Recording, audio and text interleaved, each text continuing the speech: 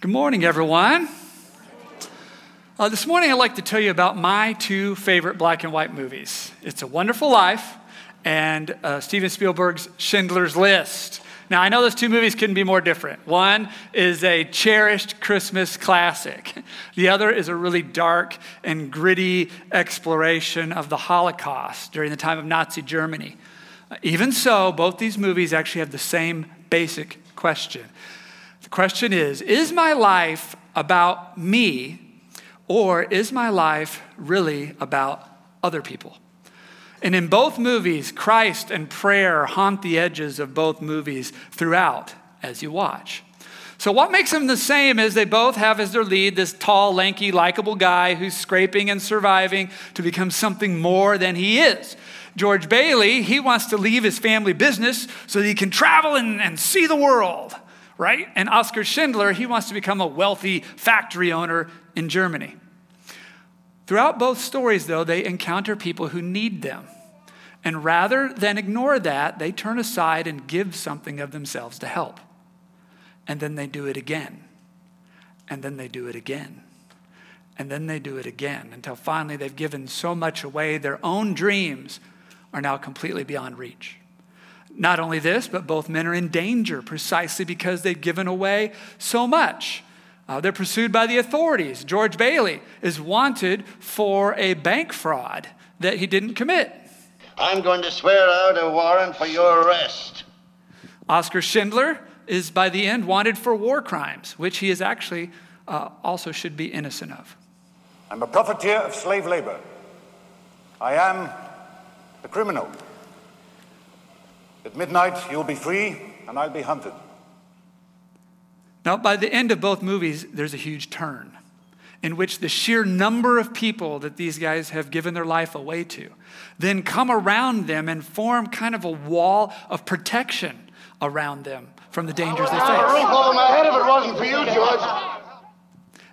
And the sheer number of people that they have helped now becomes their salvation.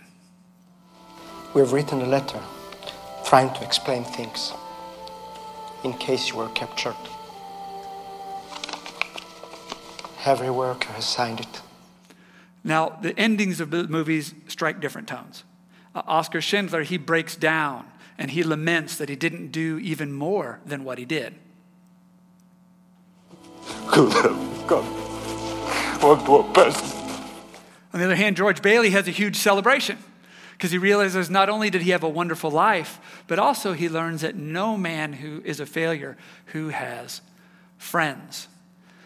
Even so, the different endings, the answer is the same. These men emptied themselves.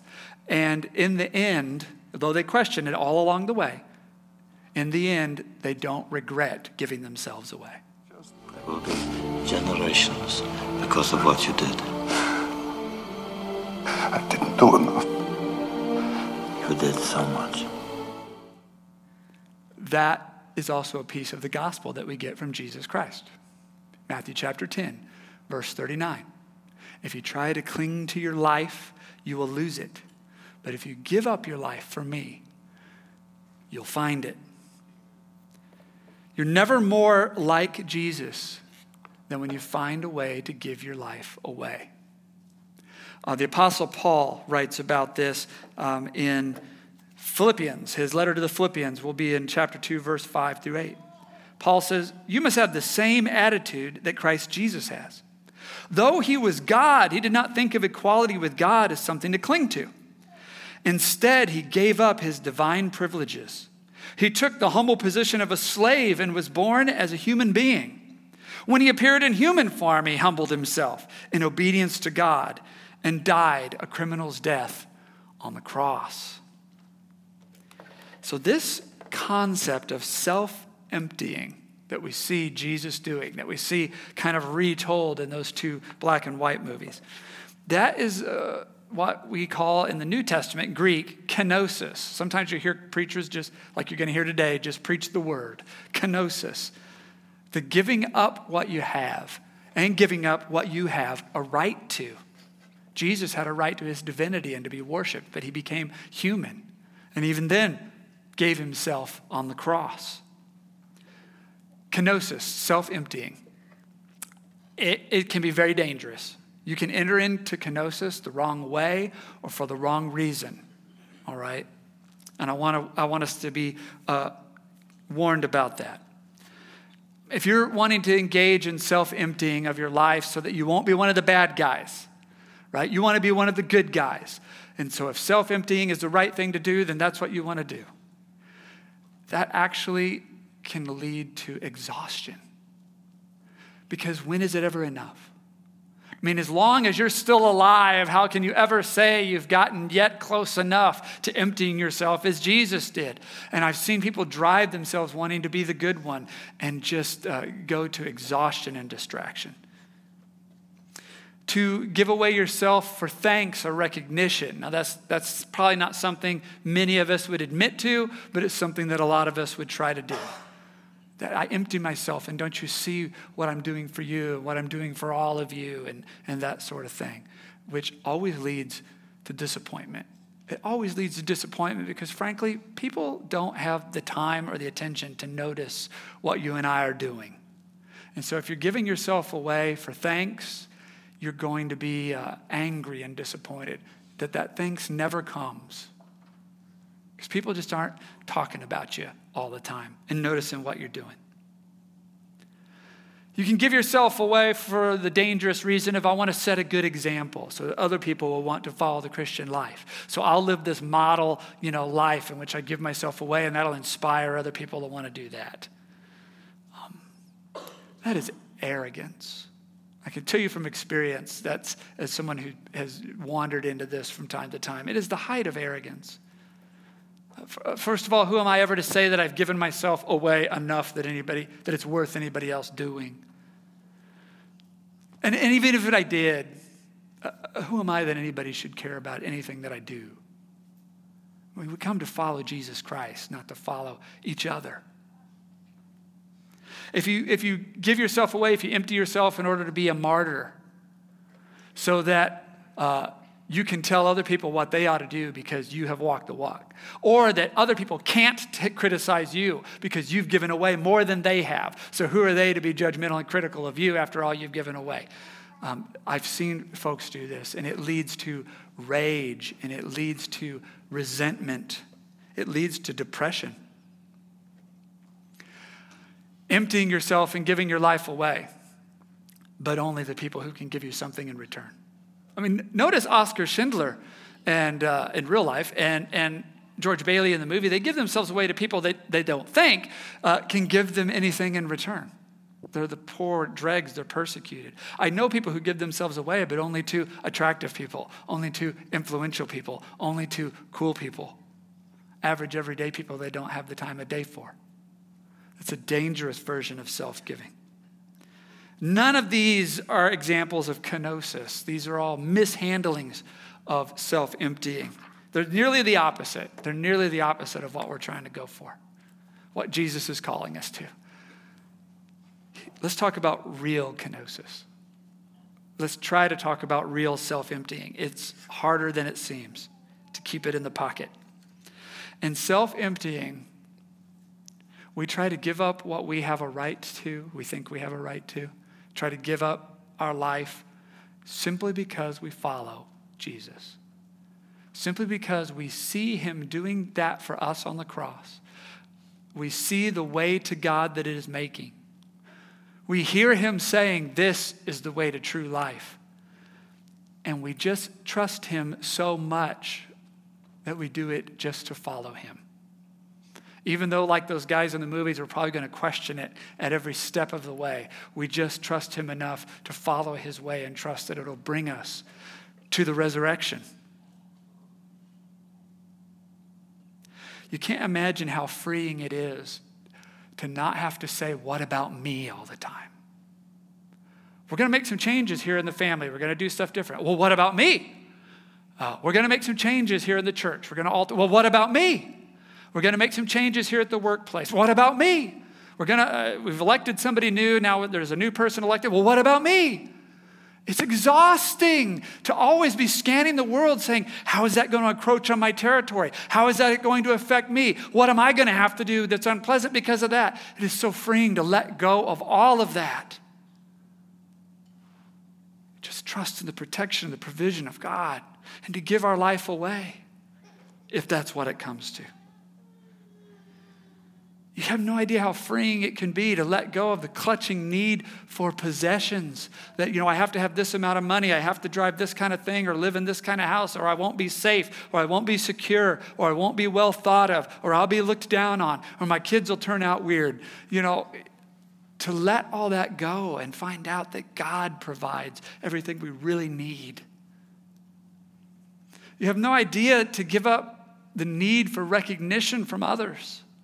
To be thanked, to be recognized, to be affirmed, to be admired, to be appreciated. And receive from God this constant affirmation that comes for free just because you are His, and that you don't have to rebuild every day and retool and maintain and keep up and check in on. God doesn't forget you. And unlike people, God does have time to pay attention to you. And He does have attention to notice how much He loves you. Even in our most intimate relationships, there is a self-giving. This supposed right, this is talking to married people, the supposed right, that our spouse is there to make sure we're sexually fulfilled. We have a right to that. And if we don't, then we can pout, and we can whine, and we can argue, or we can do more extreme things because they're not, giving us our right. No idea how freeing it is to let that go and take the position of, I don't have rights with my spouse. Whatever promises they made at the altar, I don't have rights where they're concerned. And then to find that God comes into that self-emptying of rights and fills in a level of intimacy that you just couldn't have imagined was there. And there's a lot more on this list that I can't tell you anything about because I haven't been brave enough to go there. I haven't been smart enough to know that that territory exists. There's so much self-emptying to go. Some of you could tell me a lot more about it. But it is the way of Jesus. And every time I've made a foray into that territory, God has been there and brought something much more full than I ever imagined. It's only the devil that constantly whispers to you, there's only one piece of pie left in the world. You better get up there and grab it. With God, it's like there's a pie the size of the universe. And it just doesn't run out. And He just wants us to move into that freedom. This is real kenosis as best as I can figure out so far. Real self-emptying. Now, do you know that we're here to talk about small groups this morning? That's really what brought all this up. Last week was titled Small Groups, Here's What You Get. This week is titled Small Groups, Here's What You Give. Small groups is a furnace of transformation for self-emptying.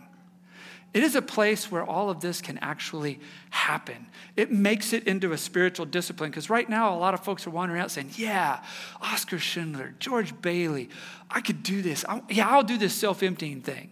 Okay, when? Yeah, man, next time I get the chance. When? You're probably not going to have the opportunity if your plans are just to go home and mow your grass. But if you're in a small group, then Tuesday at 7's when. Thursday at 9's when. Because when you show up to a small group, you know other people. You serve other people. You love other people. You celebrate other people. You're giving of yourself. I mean, to know other people, to sit and listen and hear about their life and learn about their life. I mean, some of those people talk a lot. You're just going to hear all of that. Self-giving. To serve other people, to find out what their needs are, to show up for them. Oh, I hate when I have a friend who's moving and they mention they have an upright piano. It's like, oh, how fast can I forget that we ever met? But to serve, to love other people, especially when they're hard to love, especially when they're so opinionated. They just say crazy stuff. But to love them as Christ loves them. To celebrate other people, to hear about their answered prayers, to hear about the achievements they're proud of. Because all of this is time and energy that you could have spent on yourself. You could have spent promoting yourself, caring for yourself, relaxing yourself. It is self-emptying to sign up for this thing that says, I'm going to be there on Tuesday nights. I'm going to be there on Wednesday mornings. I'm making these times up. Just the act of getting up and going is self-emptying, right? Because you're so tired. And you had a horrible day. And you just got back from camping and the wet tents are hanging up in the garage. And the kids have so many activities this week. This is the only night you'll be home. Tonight, the dishes get washed or they just grow another foot toward the ceiling. It is self-emptying just to get up and go. I hear some people say, well, I didn't really read the chapter this week, or I did read it. I didn't get much out of it. What if it's not all about you? What if this is a night God wants you to go to hear someone else's answered prayer? To love someone else, to know someone else, to serve someone else. It is self-emptying just to go and be there for your small group leader. Because this may shock you, but your small group leader wants to be there, doesn't want to be there as much as you don't want to be there. Because not only did they have to stop everything they were doing, they had to scrub the toilet and pick up all that stuff that was on the couch. It would just be easier just to leave it lie. But they believe that if they make this space and this time, and if they're faithful, that people will come and the miracles of God will happen. And what Christ said, wherever you are gathered in my name, I am there. They believe this miracle will happen if they just empty themselves and make this space in their home. And when you get up and show up, you're just saying, I came to be with you. I appreciate you, my small group leader, who gives away more than anybody else in this group. And you were worth coming to. And maybe you're the one who needs to be celebrated. And I just came so that 6 or 8 of us could sit here and maybe this miracle of God will happen and we can all go to bed that night and say, I'm glad I went and made a place where a miracle could happen. It sure wasn't going to happen with me, rewatching episode 9 of Stranger Things again. So it's an opportunity for kenosis.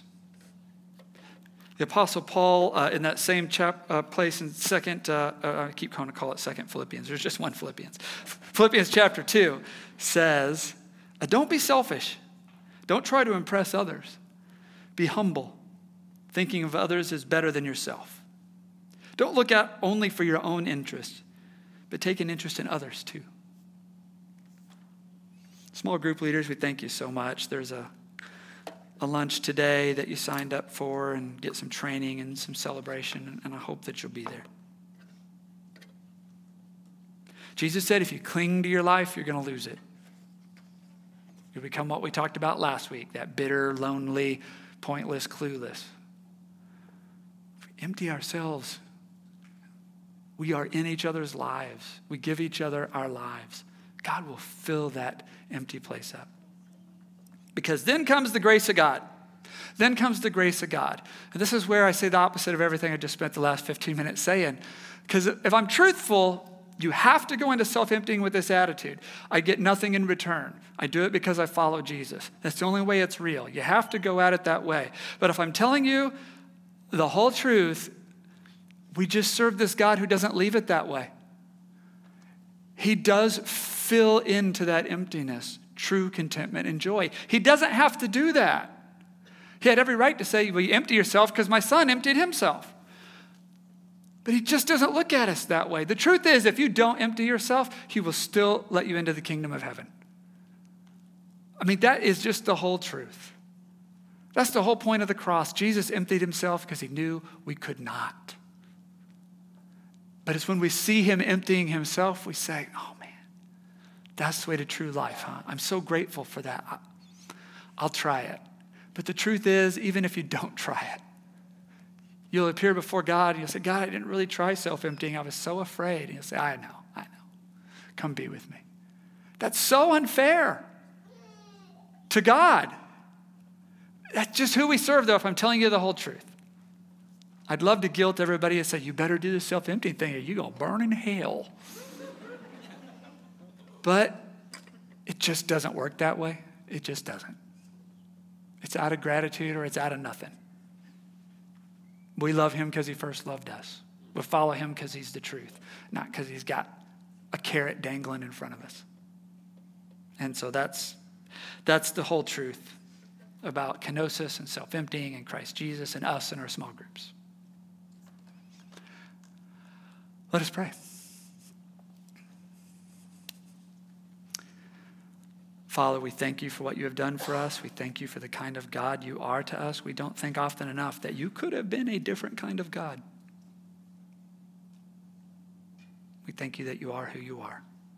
We give praise to your Son, Christ Jesus, who gave everything. Send your Holy Spirit and give us the power today to be like him. In the name of Christ Jesus, we pray. Amen.